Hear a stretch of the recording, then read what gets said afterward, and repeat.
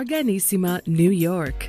Your exotic skin, hair, and beauty source, and your one-stop shop for all your natural and organic skin and hair care, featuring authentic organic Moroccan oil and prickly pear seed oil and much more. Bringing you only the best, straight from the source and proudly produced in the USA. So what are you waiting for? Shop today at www.arganissima.com. Arganissima, New York. Your beauty is our duty. Arganissima, New York.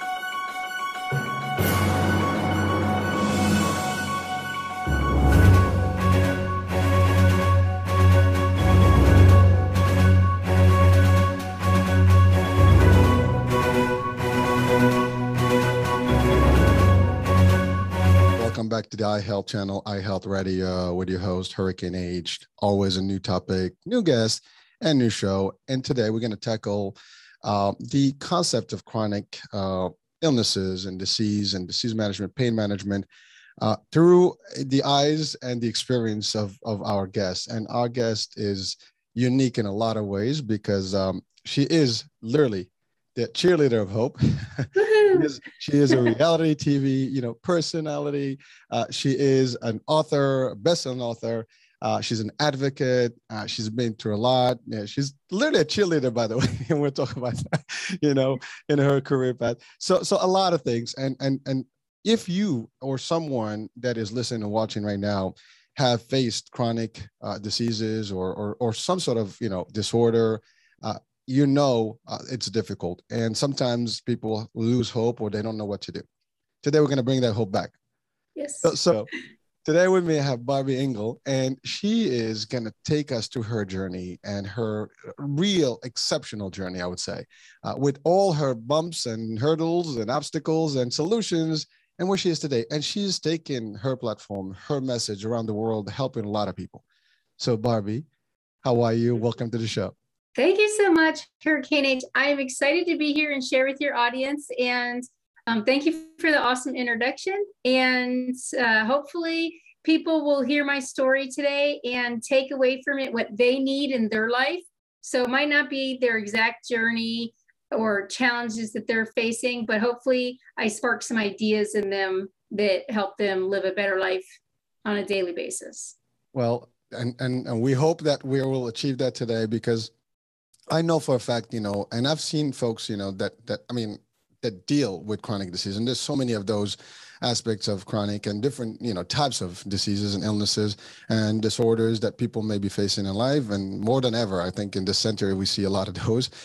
And also, in that same aspect, people get confused or tired of the system that, the healthcare system can be complicated and the cost can be very, crazy. So all those aspects, and you have been through this journey and through these issues and all this, but you were able to overcome and really become the voice for pain management around the world and advocacy. But also, I want to take it all the way back to your first, life, before the chronic, problems took place, and how was the transition? And because I think a lot of people want to hear that, because it can happen to anyone. Yep. Or anyone in our life. And it is important to see what that means when it happens, and from your eyes, from your experience. Yeah, I actually was living my dream. I knew since the age of 4, basically since I can remember, when I saw cheerleaders down on the field at a soccer game. We call it soccer. Some countries call it football. I saw them down on the field and I said, I want to do that. That's what I want to do. Like, it was just an amazing talent for me to see. And I knew that that was my purpose in life. And I did that. I did cheerleading and dance and performed and had a great life growing up. And I was living my dreams, graduated college, went on right after college. I opened my own cheer and dance training company. The next year, I got the head coaching position at Washington State University. I was the first coach that they ever hired. And I got my team into the top 5. I was one of the top cheerleading coaches in the country, and I was named the year that I got sick, I was named top 5 choreographers in the country. So I was like on my way to success. I was successful. I was living like full life, great dreams, teaching and coaching here in the United States as well as Canada. Had just released a 6-part DVD video series, and I thought I conquered the world, and I put in the work. This wasn't just, oh, easy for me. I put in the work to be the best cheerleader I could be, and then help other people become the best cheerleader they could be. And one morning I was on my way to work, and an 8-second auto accident changed everything. And that accident actually triggered autoimmune disease in me. Little did I know, little did the hospital know. They told me I had whiplash. I'd be better in about 4 days. I had a neck brace for a couple of days, which went on for weeks and then months. And I went from normal sleeping patterns, normal eating, healthy, working out 6 to 7 days a week, being at the top of my game, to literally starting to lose everything around me. I could no longer focus. I would sleep about 20 hours a day, but it was not constant sleep. Every 30 to 45 minutes, I would wake up because the pain would be so bad that I couldn't sleep consistently. And when I did sleep, I never got into REM sleep. And that affects your mind, your spirit, your emotional effect. And when I would go to practice prior to the accident, I would be up choreographing, teaching, being very active, keeping schedules organized. After the accident, I would go to practice. I would lay down on the floor. I would have our team doctors and trainers who are normally there to work on student athletes be working on me, icing me, heating me, giving me physical therapy, stretching, massage, traction. And I was just trying anything that I could to get out of the pain I was in. And all I really was doing was complaining about pain. I didn't really have words. I was just, somebody stop the pain, and started on my search for getting the proper diagnosis, treatment, and was willing and open to do anything that was thrown at me by a medical professional because I wanted to get better. And I knew that I wouldn't give up the life I had. I had been married for 10 years. I had a successful business. I was flying in private jets and limousines. And I went from that to within a year, I was on food stamps, didn't know where I was going to live, had lost my marriage. I probably had one of the fastest divorces in the history of the earth. But it just was done and over. And I had to focus on my health and figure out what was wrong with me. And I just couldn't hold on to that marriage after all that time. I basically started over. It was like I was a crab in a bucket getting boiled to death, and I was trying to claw my way out. And the other crabs were all the parts of my life trying to pull me back in. And I was never going to get anywhere if I just stayed in that spot.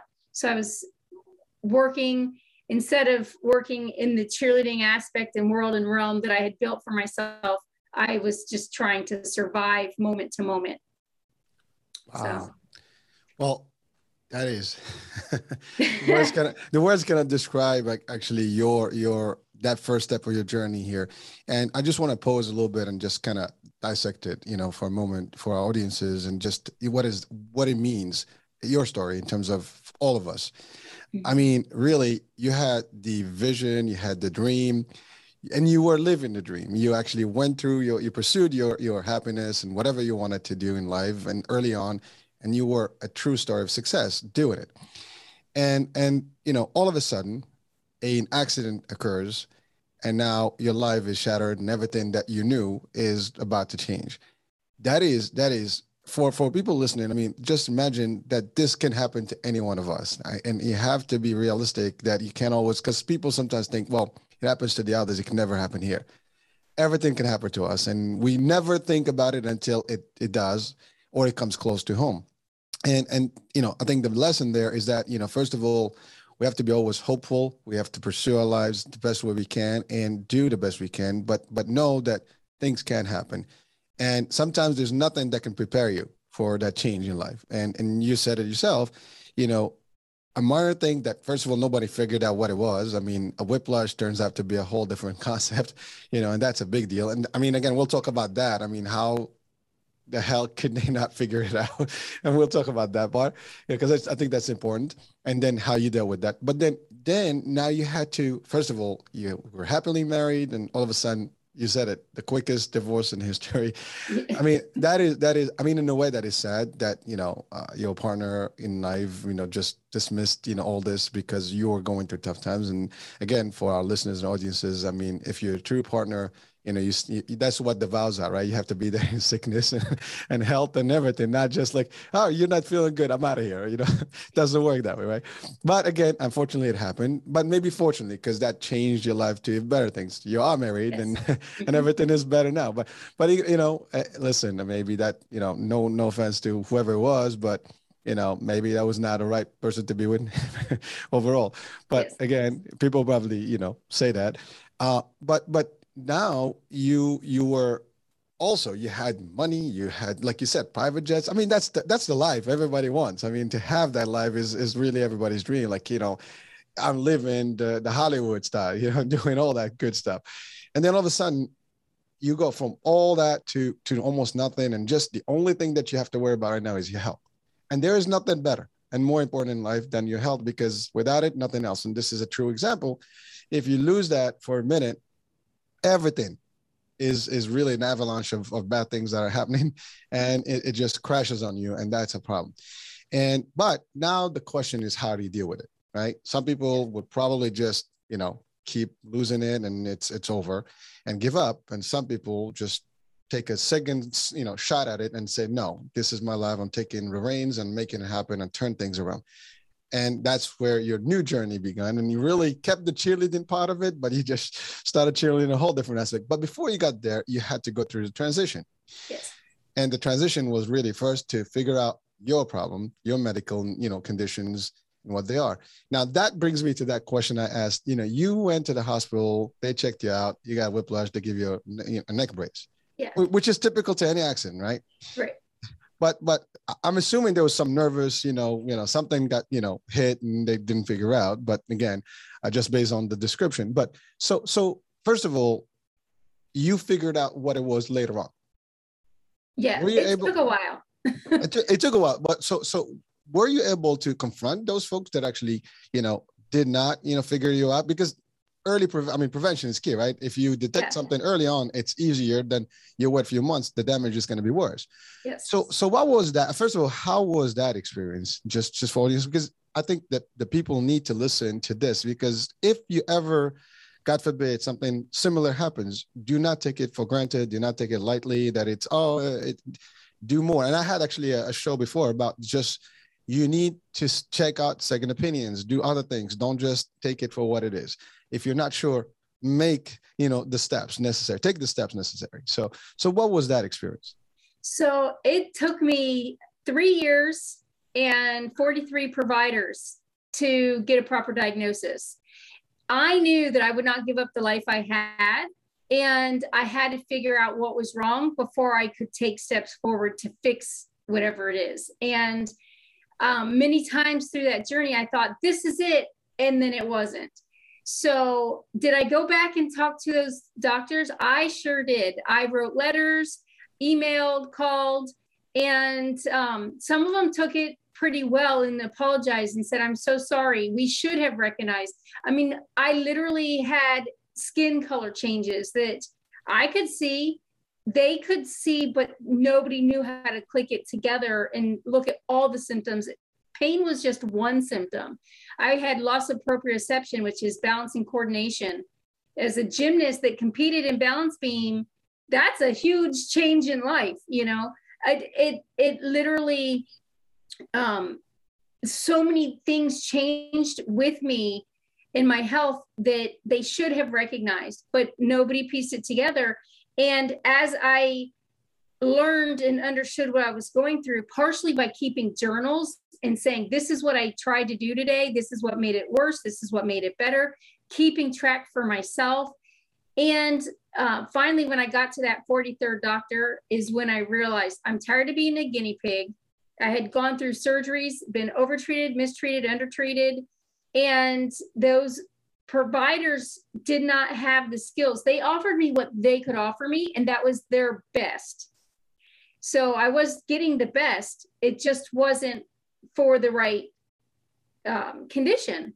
And once that 43rd doctor was the first of them, the first 42 all looked at their individual specialty and nothing else going on in my life and physically health-wise. So when that 43rd doctor said, let me see all your other records before I even see you. I want to read what all these other people are saying and see, you know, what comes to my mind, where we could go do something different than what they've done. He was the first one that actually made a difference in my life and was able to diagnose me. And when he came in the room, he said, look, I went through, at that time, it was 3 3-inch binders. Now my stack of medical records printed out is over 4 feet high. So I've been through a lot. But he looked through those 3 binders, so 9 inches of medical records. And he came in and he said, I think I know what's wrong, but I have to do a procedure to get a actual diagnosis. And I stopped and said, wait, I'm not comfortable. So many providers have told me they think they know what's going on. You tell me what you think it is. I'll go home and study it. And when I'm ready to do the test, I'll come back and do the test. And it took me about a week to go home, study it, learn about it, because I had actually asked another doctor a couple of years before. I said, I looked on Google and I think this is what I have. I match all these symptoms. And he said, 100% you don't have it. Now I have this doctor sitting in front of me saying, I think this is what it is based on all of your history over the last 3 years. So I said, I have to be comfortable.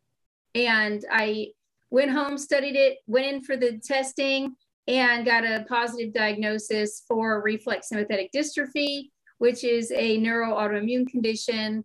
And at that time, there was things that they could do, but there's no, I still am not cured, I'm in remission.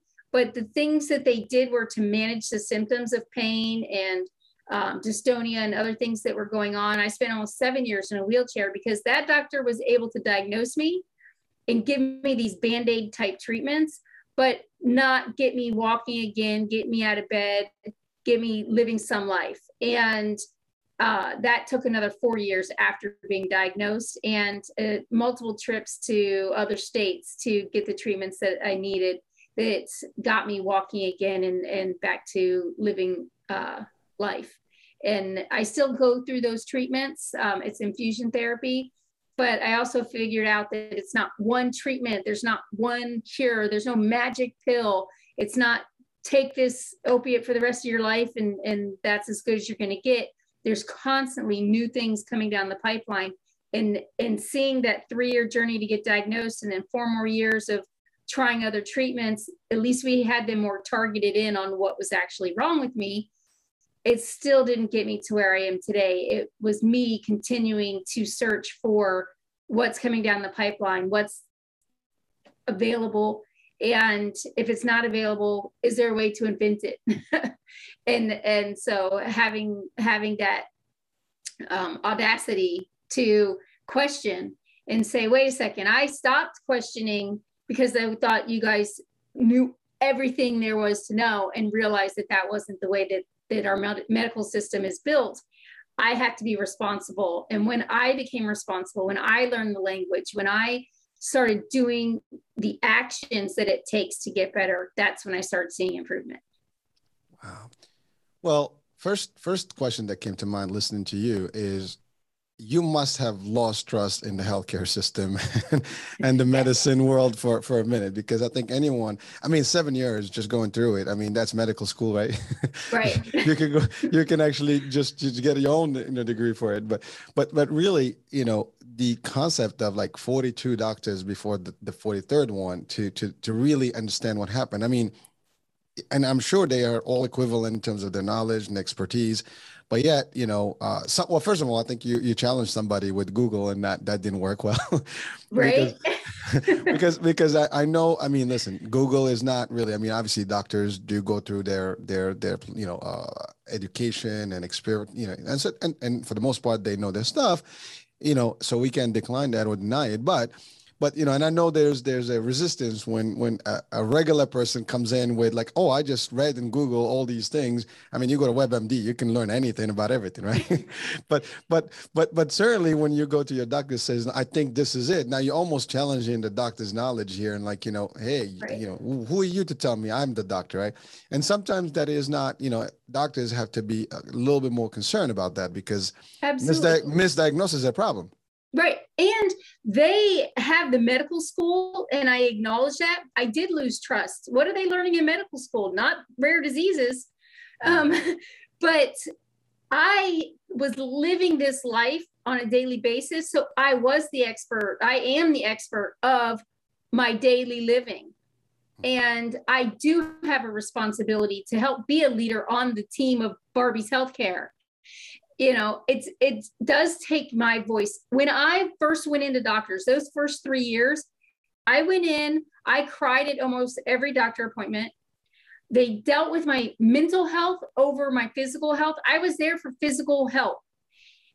And a lot of times we never even got that far in a situation because I was crying and saying, please fix me, I'm in pain.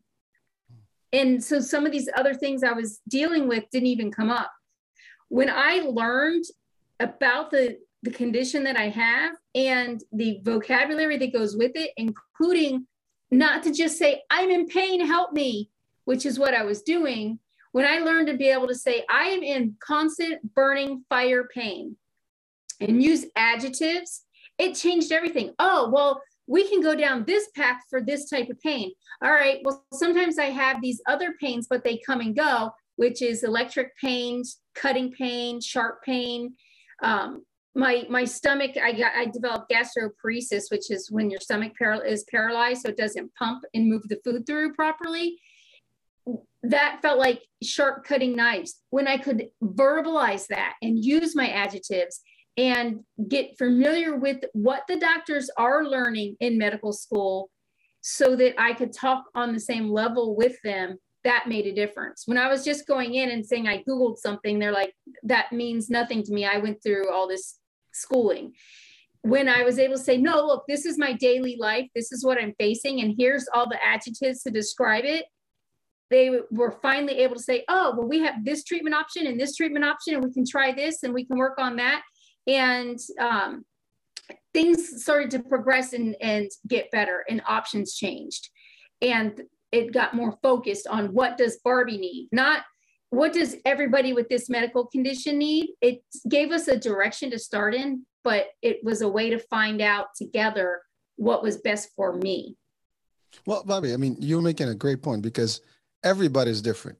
And, even people with the same disease or the same disorders and stuff, their bodies are different. So their reaction could be different. Their threshold of pain, level, and how they take it and how they describe it. And unfortunately, and whether if you have kids or you have family or even yourself, when you have pain, as minor it could be just from hurting yourself, no one is experiencing that pain but you. And people cannot comprehend what that level is. You can just describe it from 1 to 10. It's like 9 or 12, but still it's not going to give you the actual intensity unless you are in the same spot and feeling that same pain. You're not going to know that. And to your point, when you're just giving them vague, large description, it's basically, well, that's can be anything, right? And so that's obviously for them. I think that was the challenge, but you got better. But the thing is, you were able to do that. Most of the people may not be able to do that, or some people may not be able to actually do their own research, or they don't even have time, or they have the energy to do that. And so now what happens? They still rely on that particular, provider to give them, and they trust that. So what you're saying here, that what we need to be aware of, as much as you do put the trust, you got to also trust the best person that's advocating for you is yourself, right? And you did that. So you did Barby, medicine, and I Barby did. reason.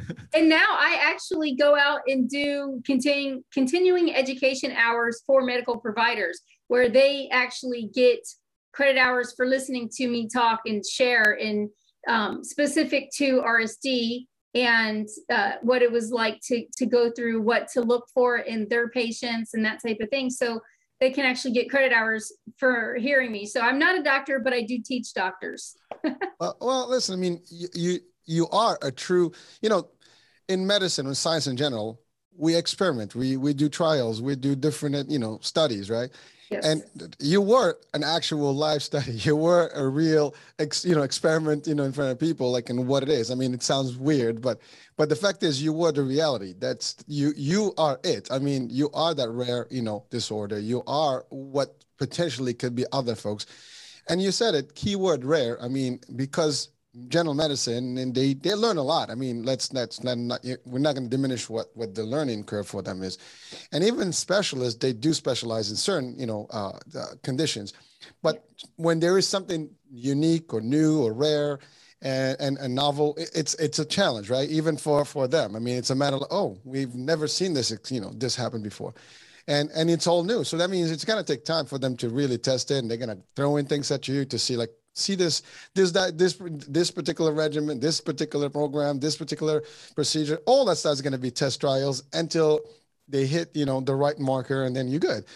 And I think that's a challenge. You almost were one of the few, of those conditions that they've experienced. And now you've taken it to the next level, and now you have, this is what it is. This is what it's almost. I mean, you wrote books too, so we're gonna talk about that. But really, you have a little bit more of something. Like you have a dictionary of things that people can use. You have definitions of the pain level and what it is and what descriptives to it.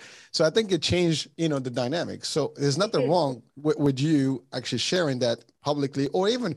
A real doctor, a good doctor, would always want to learn something new, and sometimes through trials and patients, that's how they get better. No one starts top. They can be the top in class, they can have stuff, but their expertise comes in with experience and different cases that they manage, like everything else. You even in business, you were a business person. As the first cheerleader you had, when you were just a student cheerleader is one thing, but when you became the coach, I mean, everything that needs to be done about it, because you've experienced the jumps, the hits, the this, the that, and sometimes what to avoid to when you lose balance.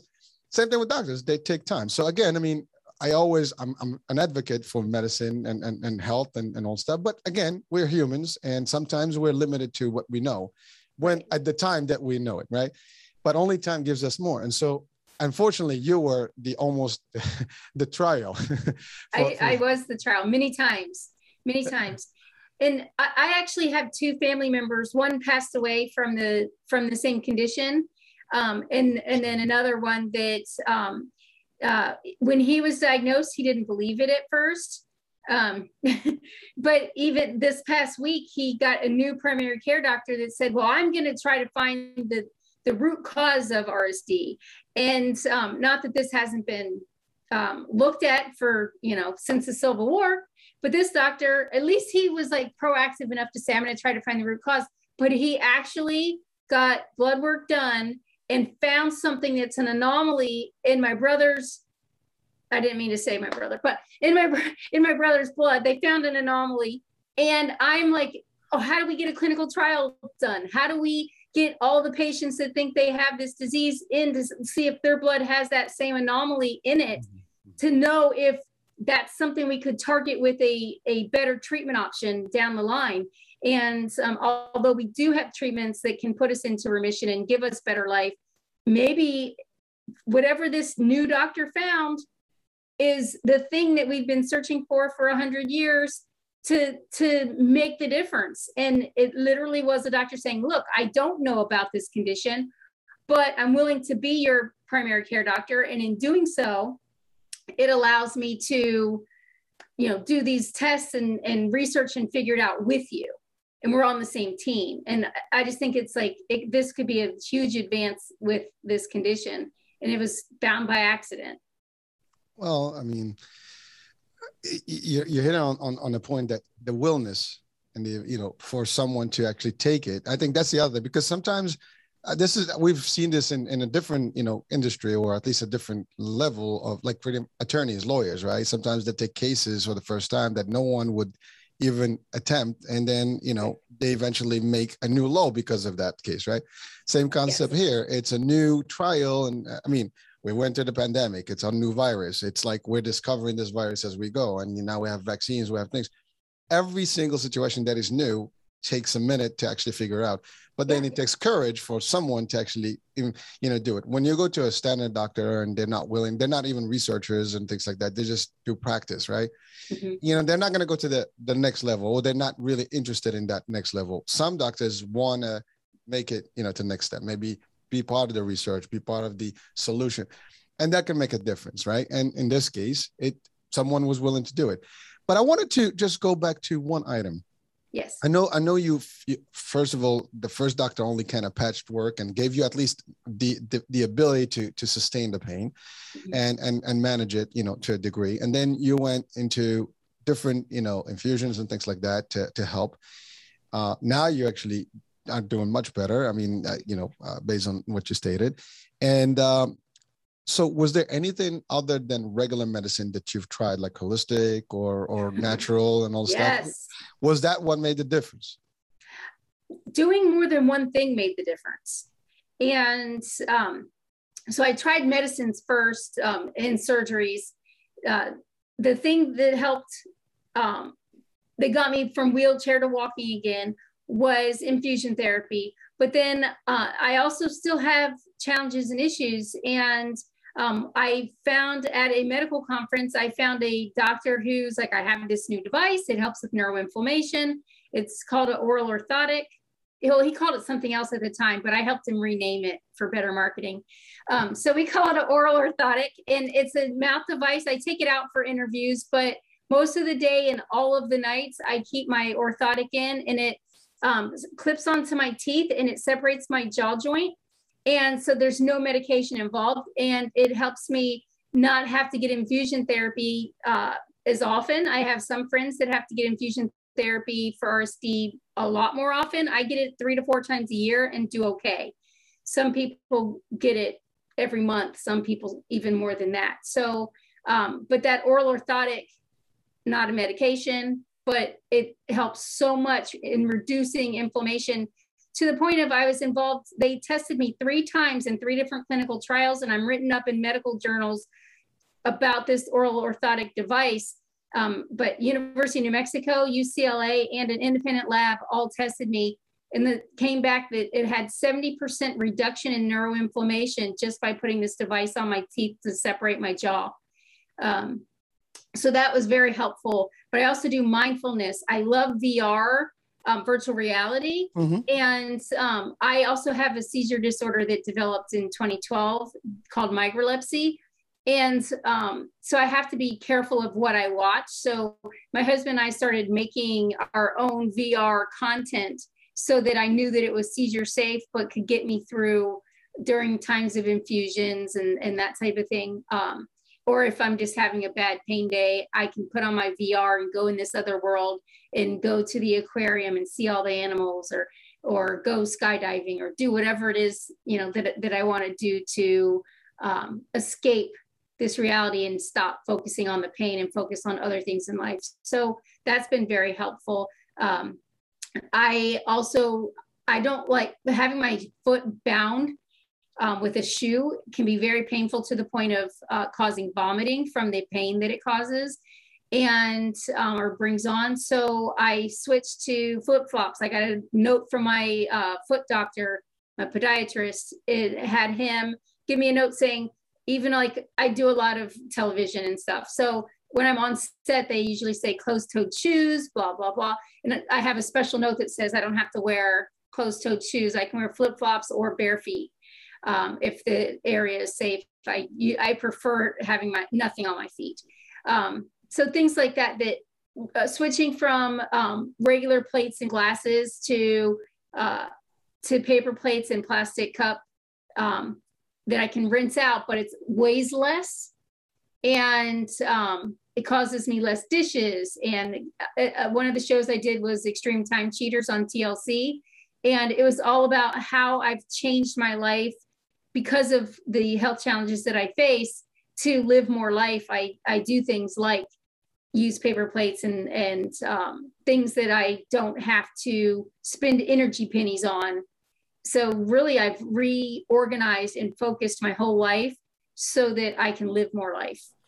Well, first of all, again, talking about Cheeleader and hope, I mean, you're really given, a new way for a lot of people to survive and adapt, and really live a fairly normal, concept of life. I mean, it is still, you still have to always make changes and adapt.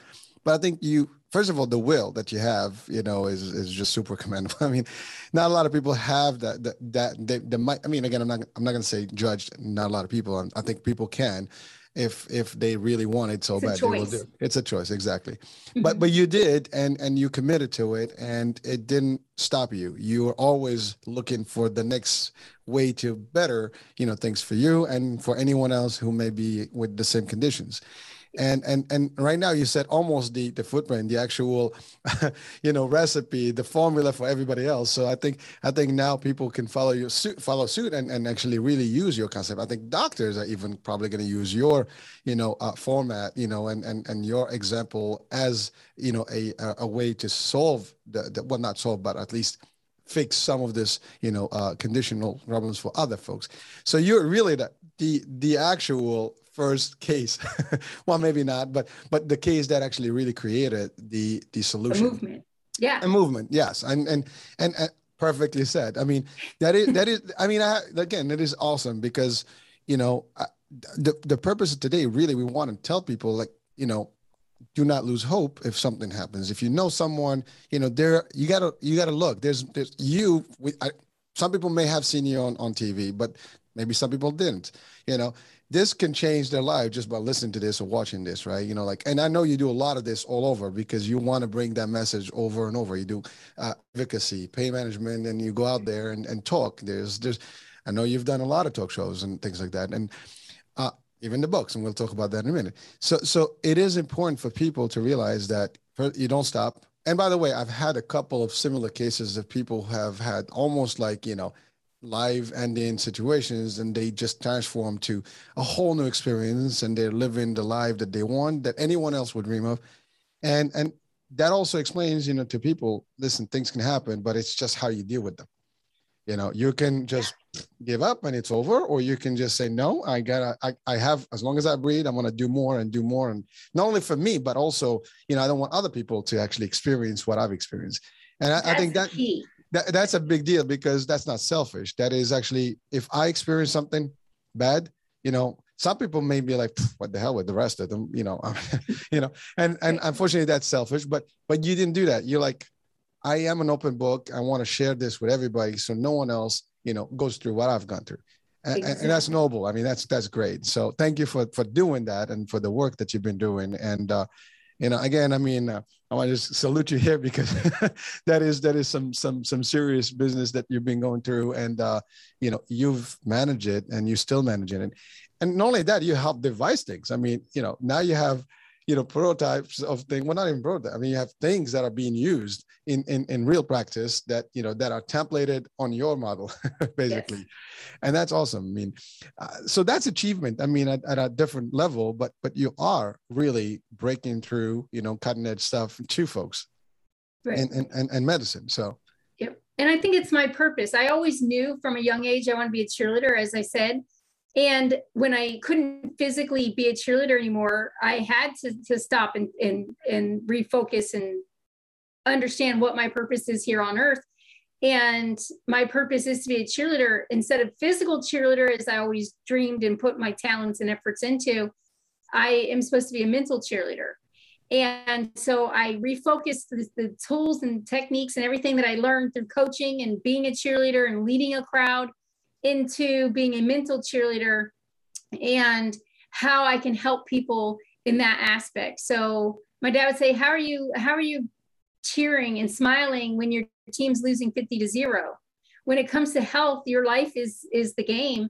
And some people choose to end the game and say, I can't do it, I give up. For me, it's not about there's no end. Until God calls me home, I am going to live each moment in life to the fullest it can be. Sometimes that means I'm in bed and I can't get out of bed, and I have to let go of the guilt of that. And sometimes it means getting up and participating in a 5K, or, doing dishes or laundry or whatever it is in that moment, to live to the fullest in that moment. And when I do that, I share so that other people can see they can get past their challenges. It might not be the same challenge, but they can find a way through. And hopefully I give them that even the spark of hope can take you through the most challenging time. And hopefully if they don't have that their own spark of hope, hopefully I can be that spark for them. It gets them moving and going through life in a easier situation. Because if you can get your mental, and believe me, if you're in this much pain, if you have all of these physical challenges that come up, you are going to be depressed. So when the doctor says maybe you should go to some counseling, don't take it as a negative. Take it, I've gone to counseling. Take it as, how can I get some tools that I can put in my toolbox and recall as I need them, so that I can keep living this life and do the best that I can do to fulfill my purpose. I believe cheerleading is my purpose. I believe everybody has a different purpose here on earth. You have to figure out what your purpose is and live to that. So what tools do you need to find, create? If it's not existing already, create something so that you can live your life to your fullest. I don't think you're just giving purpose to people. I think you're leaving a legacy here. You put in a legacy that's going to stay for eternity, because I mean, really, you are setting up a new level for people, a higher, calling basically. And some people see it, some people discover it, some people are put in a situation where they have no other choice but doing it and figuring out. And that's again, it is unique, and you've been doing it, and I know you've helped a lot of people's lives and changed people's lives, throughout it started with you, but now a lot of people are seeing the value. They're seeing the light at the end of the tunnel, right? They're seeing the hope. They're seeing the real spark. Like, yeah, I can still live. I mean, it's certainly no one that is not experienced or has not experienced your stuff would actually relate 100% unless they've been in your shoes. And like I said, even if they were, I can just be here and be as all sympathetic. The empathy and all the stuff would be good, but it's not going to be the same unless I actually have a similar experience. So true. As a cheer coach, my athletes and my coaches did this to me, so I perpetuated it. If I went back and coached now, it would be totally different. But I would say, suck it up. We need you. You're part of the team. Get back out here and put pressure on the student athletes to get through their injuries sooner, or get back out there. And some would end up having to quit because they needed more time, but I didn't have that time for them because the team needed them. Mm-hmm. Tape up your ankle, get the cortisone shot, do whatever. And you have to take action and focus on your health when you have something challenging that comes up, so that you can, it's like putting your own oxygen on first. If I went back and coached, it would be totally different. And hopefully what people are hearing from not just my episode with you, but your other episodes as well, take these nuggets, these key parts that you connect with, file them in your brain, plant them as a seed, and use them when you yourself have something wrong, or in the future, maybe a family member or friend, something is wrong. Pluck that tree of knowledge. The seed will grow into the tree that you need. That's when you take that fruit and you make it into what you need for a meal to sustain you. And yeah, I want to plant seeds all over the earth so that other people can use that knowledge when they need it. If you don't need it now, you might not need it now. But when you do need it, because 1 in 3 people face something that's chronic in their life, you're going to need it, or you're going to help somebody else through it. And this is the seeds. This is the start of it.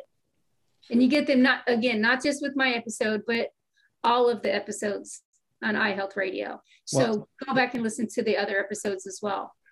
I thank you so much for that. And actually, I am your cheerleader.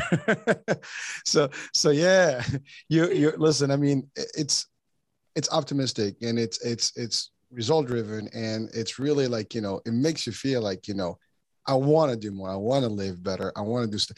And that's the thing. I mean, it's a positive message, the energy that comes with it. And you're not like, blaming the world and just, and maybe there was a time, I'm sure it was difficult originally, as you said, you were crying, but you got off that quickly and you're like, no, we're not doing this, because that's self-pity. We're not doing this. We're going to move on and let's see what else. There's got to be a way out. And that's the other thing. You didn't give up on yourself, or in that there is a way out. And most of the people may sometimes wind up at that point where they're not sure if there is a way out.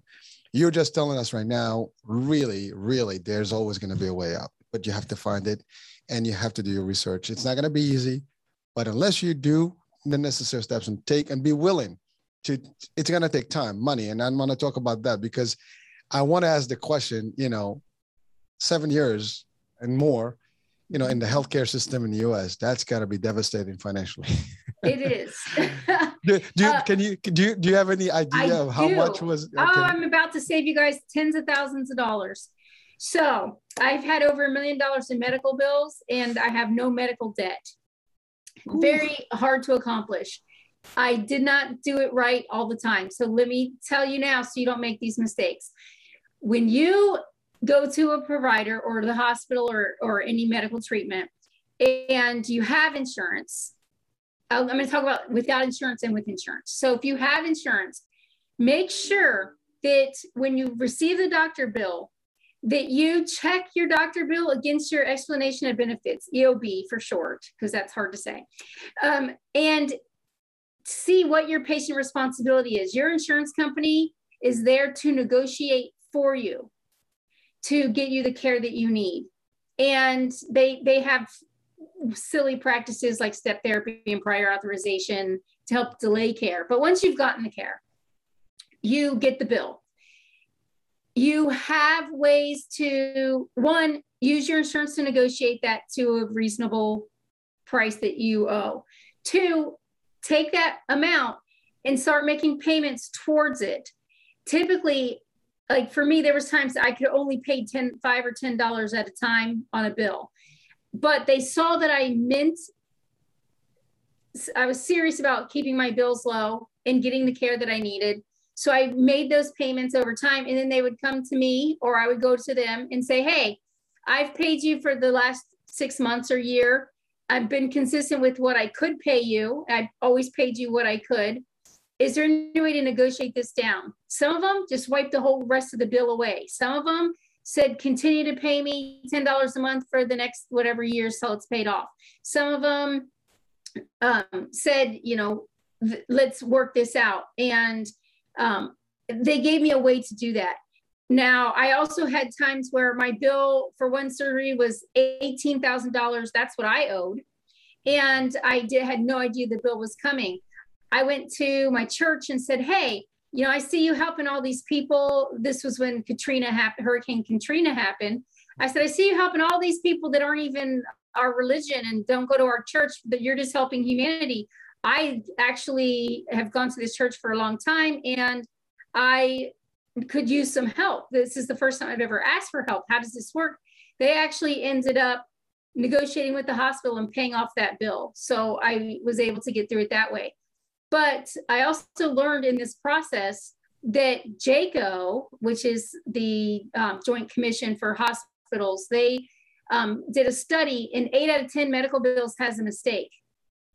8 out of 10 medical bills has a mistake. If you know how to spot them, if your name is spelled incorrectly, if your date of birth is off, your social security number, your plan ID number, anything could be 1 digit off, they will pay a different amount on that bill. So make sure that you're checking those explanation of benefits to make sure that all of the information was inputted correctly.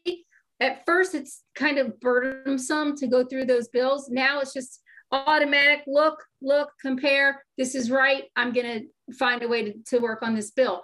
But if there's something wrong on your bill, call your doctor's office and say, please resubmit this bill with the correct data, and it will be reprocessed.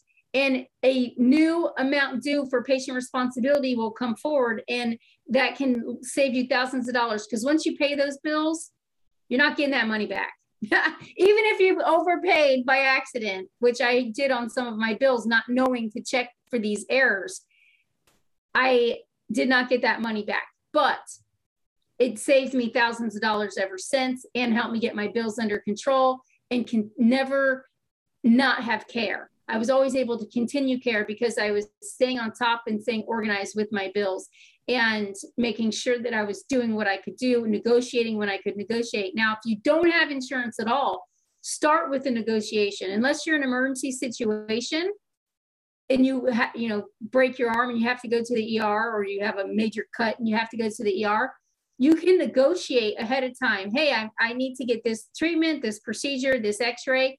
That is all negotiable. Ask for a cash price, which is typically less than what they charge the insurance companies, and they can negotiate with you. You can negotiate your medical bills. And now, no, they are providing a service. You're not expecting to get it free. There's going to be a fee to what you're getting done. But hey, can I pay you over time? Can I work this out? The thing with step therapy and prior authorizations, if you're a cash pay patient, you don't even have to worry about those types of challenges. So, and also know, if you are trying to go through a prior authorization process with your insurance company to get something approved before you get it, make sure that you fill out all the paperwork completely. A lot of times I will fill out the paperwork because I order all of my medical records. Now we have patient portals, but back then I had to get paper prints. Having my copies of my medical records, I was able to fill out the paperwork, give it to my doctor to look through, make sure it was all correct. He or she signs off on it and sends it in, but I know it's thorough and well done. And I don't put that burden on my medical provider or their staff, and it gets done quicker, sooner, and I know it's right. Bobby, you covered a lot of good stuff here.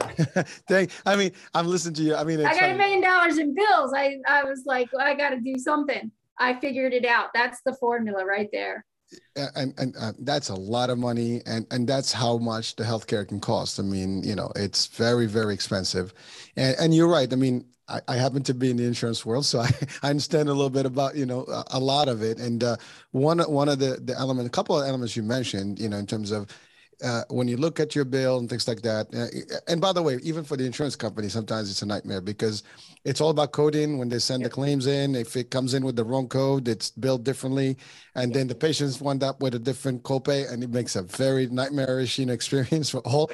So you're right. I mean, it's important for everybody to be aware of those things, and hopefully to be able to be in the middle of it. I mean, sometimes we just want insurance does the job, the doctor does the job, and we think it's all going to happen. But sometimes it's all our responsibility, and I think it's important for everybody, because that's what also increases the cost over, the healthcare. The other part, you just said it. I mean, there are ways to mitigate the cost and the cost shares, and things like that with your providers. And there's always payment plans that can be made as long as you're willing to pay. They're willing to actually work with you. I mean, there's a humanitarian piece, of healthcare, and it's not all about the money, although money is important. But I think there's also hospital systems and things like that. They all have some charity, form, or some reduced rates for procedures, or sliding scales. So depending on your income, whatever, they can charge you the lower, copay, whatever. So again, if you don't know about that, that's usually a challenge. And now we're sharing this. Hopefully people can benefit from it. But there's also, some people, again, you mentioned earlier, food stamps, right? I mean, at that rate, you're on Medicaid. So now everything is covered. So it's a whole different, it's a sometimes easier world, but some people are not going to live, that life, or they want to go back to having their homes and things like that, and it becomes challenging. Right. But either way, know that you can and you will get your care, and you shouldn't worry that you're gonna wind up with nothing. There are ways, and I have yet to find someone who actually didn't get their care, at least that I know of. Well, some people stop. They get a no or a denial, and they don't appeal it. Oh, that's right. Appeal maybe rights. 20% of patients will appeal a denial. 80% of them just go, oh, I guess I don't deserve the care, or don't need it, or we'll never be able to afford it. There is a way, you just have to keep going. And even like my therapy, the infusion therapy that I got at Drexel University, the first time I got it, the insurance said, we're not going to cover this. I went in a wheelchair. I did fundraisers, and my bed actually opened up before I had raised $18,000 to get, that was a different $18,000 to get that treatment. They said that was my out of pocket. I had to pay it prior to going to the hospital. And I raised about 12,000. I was 6,000 short. They said, your bed's ready. You got to pay like in 2 days or you lose your bed. And so I took out a medical loan for the other portion of that. I did the treatment. Then the bill came, and by the time I got from the hospital in Pennsylvania home, my bill arrived, and it was $114,000. I was like, my house isn't even worth $114,000. What am I going to do?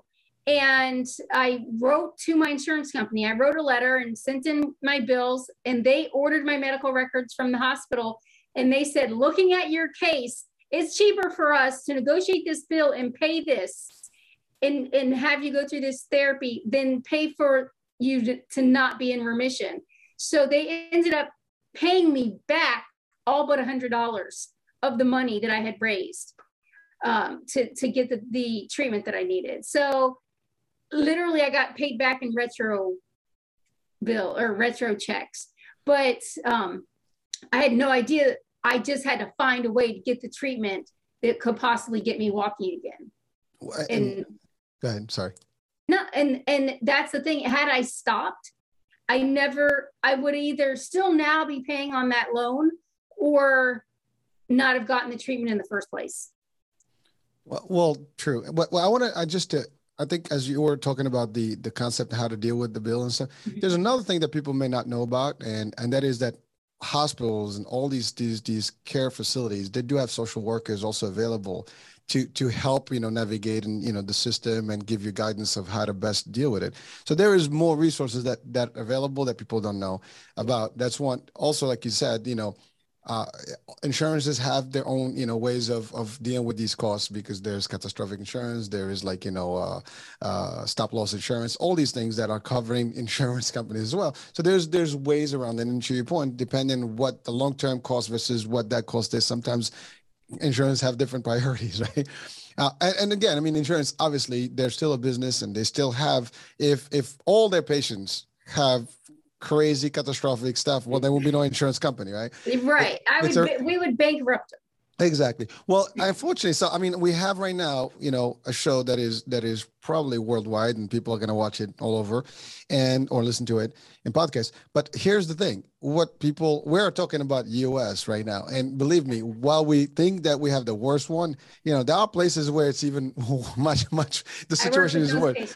Yes. Yeah, because if you go to some other places in the world, they don't even see you unless you have a check, and sometimes you have to write a blank check, just otherwise you go to jail, because that you don't even know. I mean, in the pandemic in some of the countries, that's exactly what it is. In order for you to get into a hospital or clinic, you have to give them an empty check, and they'll write whatever it is. A friend actually of my wife recently was overseas, and her mother caught the corona, and what happened? Eventually, she passed on, and the hospital charged them over $40,000. But they only give them an invoice for like half of that. And they couldn't even challenge it because they have no way of proving otherwise. But it was overseas, and there's nothing they can do. So I mean, the magnitude of the care and the cost varies where you are. And that's the other thing. If you're traveling, get insurance, get travel insurance, get other things. Be protected, because you never know where you wind up, and it could be bad for you. Yeah. So from this platform, I mean, again, cost is always. I mean, care. There is a cost to it, and you have to know how to work the dynamics on it. And there's programs out there. There's many ways. If you have Medicare, if you don't have Medicare, you have Medicaid, your income low, and even if you're over the income brackets for Medicaid, for example, there are some other categories that you can, there's surplus Medicaid. There's few things you can do. I mean, you can get a pool trust. I mean, there's so many things that can happen to help you with cost. And again, people will at least in the US, you'll be able to maneuver around. Some places in the world, you're not going to be able to do it. So thank you for sharing that in terms of the cost and the experience. I mean, because that's a lot. And anyone that may think about, pursuing and really trying to fix their problem, the health needs, right? The first concern they're going to have, can I do this? And some people may even not seek care because they just are worrying about how much I'm going to pay for it. Yep. Do get the care and then worry about that later. Yes. That Put your oxygen on and exactly. then worry about everything else. That's right. Because I mean, if you start thinking about, oh my God, I'm going to go to the hospital, surgery is going to cost me this or the other. Well, guess what? You're dying. It's over. Who's actually, they didn't know that you come into the hospital. You just heard yourself. Go in the hospital. Make sure you get your source. That's why even the insurance will tell you if you feel a heart attack, whatever, call 911, go to the hospital. Emergencies, we don't even talk to you. You can be anywhere and it's going to be covered because it is important. Life-threatening situations happen, you go. Now, if it's something that, it's optional, I'm not sure if I want to do this or the other, and they have options. And by the way, you can also go find, maybe in other states, you can cost less, because the system is cheaper in the other side. I'm not talking about, using like the Medicaid benefits and things like that, the government benefits, because that's regulated. But if you're going to pay, well, you can shop. Yeah. I mean, there are places where the cost may be, I mean, you come to New York, I mean, the cost is going to be much higher than if you go to a different, area somewhere in a different state, just because the cost of living in New York is going to be very expensive. So the hospital cost is higher. So again, people have options, but the key here is to find the options, to know about the options, or at least investigate what's available to them. So again, thank you for sharing that part of your experience, because that's just as important, because that's also affecting your mental state, your stability, all the other stuff. Financial is just as important, because when you're sick, I mean, obviously now you're not able to do the same work you did before. You're not making the same money. Your income is limited or even not even available. So it's very difficult, to do these things. You might get disability, but that's limited too. I mean, how much can they give you on disability? I mean, it all depends on. So it's all the above, and it's not a one way. You just have to figure out what works for you. But there are solutions, there are resources there. So now I want to we're about the hour, but I want to just ask about a couple of things we haven't touched on. Your books and what put you into it, and what kind of books were they? And also your shows, because I know you do the reality stuff, and people may know about them, people may not know. We'd like to share about that and your experience in general doing that. Sure. So my books, I have 9 books, and they're on health, chronic pain, and motivation. And I have everything from children's books to adult relation books to my story and navigating the health system. The pain code is about navigating the health system. And when I have a topic that's really passionate to me and a lot of people are asking me questions about, I tend to write a book about it. So I can answer all the questions and get it all out there. And so I have 9 published, and I'm working on 3 more. So there is more to come. And you can find all of that on barbyingle.com, Barby with a Y. And then if you are someone who is facing a rare disease or a chronic pain condition, you can go to internationalpain.org, and they help with education, awareness, social events, and access to care challenges that people face that are living with those conditions. So, and they work with over 150 different conditions. And so that's where you can go for that type of information as well. Reality television, I love being a part of that. Now, reality is a seed of truth with a story writer, producer that sits there and is like, try to say it this way, do it that way, let's act this out. And they make things extreme, which is fun for me. But it's so just remember that there's reality, all reality shows, even the Kardashians are a seed of truth with a story writer behind it. But it's fun and it's performing for me. So, and then I also have got to do a lot of talk shows, and I love doing those. And then I do have an awesome husband now, although I talked about my first marriage and divorce. God had a better man for me. And we did a show called The Ken and Barby Show, and we've done 9 seasons, and those have appeared on different networks, as well as other shows. Like we had a show called, I did a show on the Weather Channel called Brainstormers. And really, I like to talk about my life and how to improve other people's lives through action and tools and resources. And so that's kind of the types of shows, whether it's a reality show or a talk show, that's the type of segments and things I like to do. Well, Barby, you are hope. We got to call you Barby Hope, right? I mean, you really give people, and the real feeling that, yes, I mean, you're doing all this stuff that even people that are not going, that haven't gone through your stuff are not doing. And so most of the people would have given up, just by, for the pain, right? Yeah. And you're doing all this and you're managing it well. And not only that, you're giving back. And that's the other part, you're sharing, and it's fulfilling your life. And, so all I have to say is keep doing what you're doing. I mean, it is, it's just impressive, and it's just a true, that's success by itself, as far as I can see it, and a true story for other people to actually, emulate. So it's, hey, listen, we're coming to the end of the show here. I mean, I had tremendous, fun here, and it's a wealth of knowledge that we got from you here.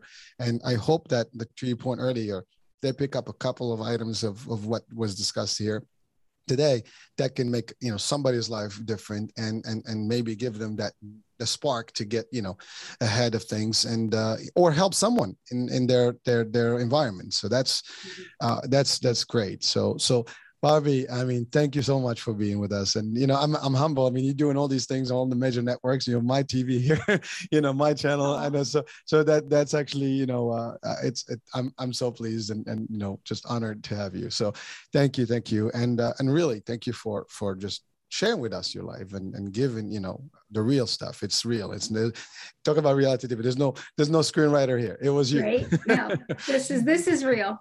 That's as real as why I like podcasts. I love being on podcasts because you get to be your real, authentic self and share your actual journey and what's helping you live every day.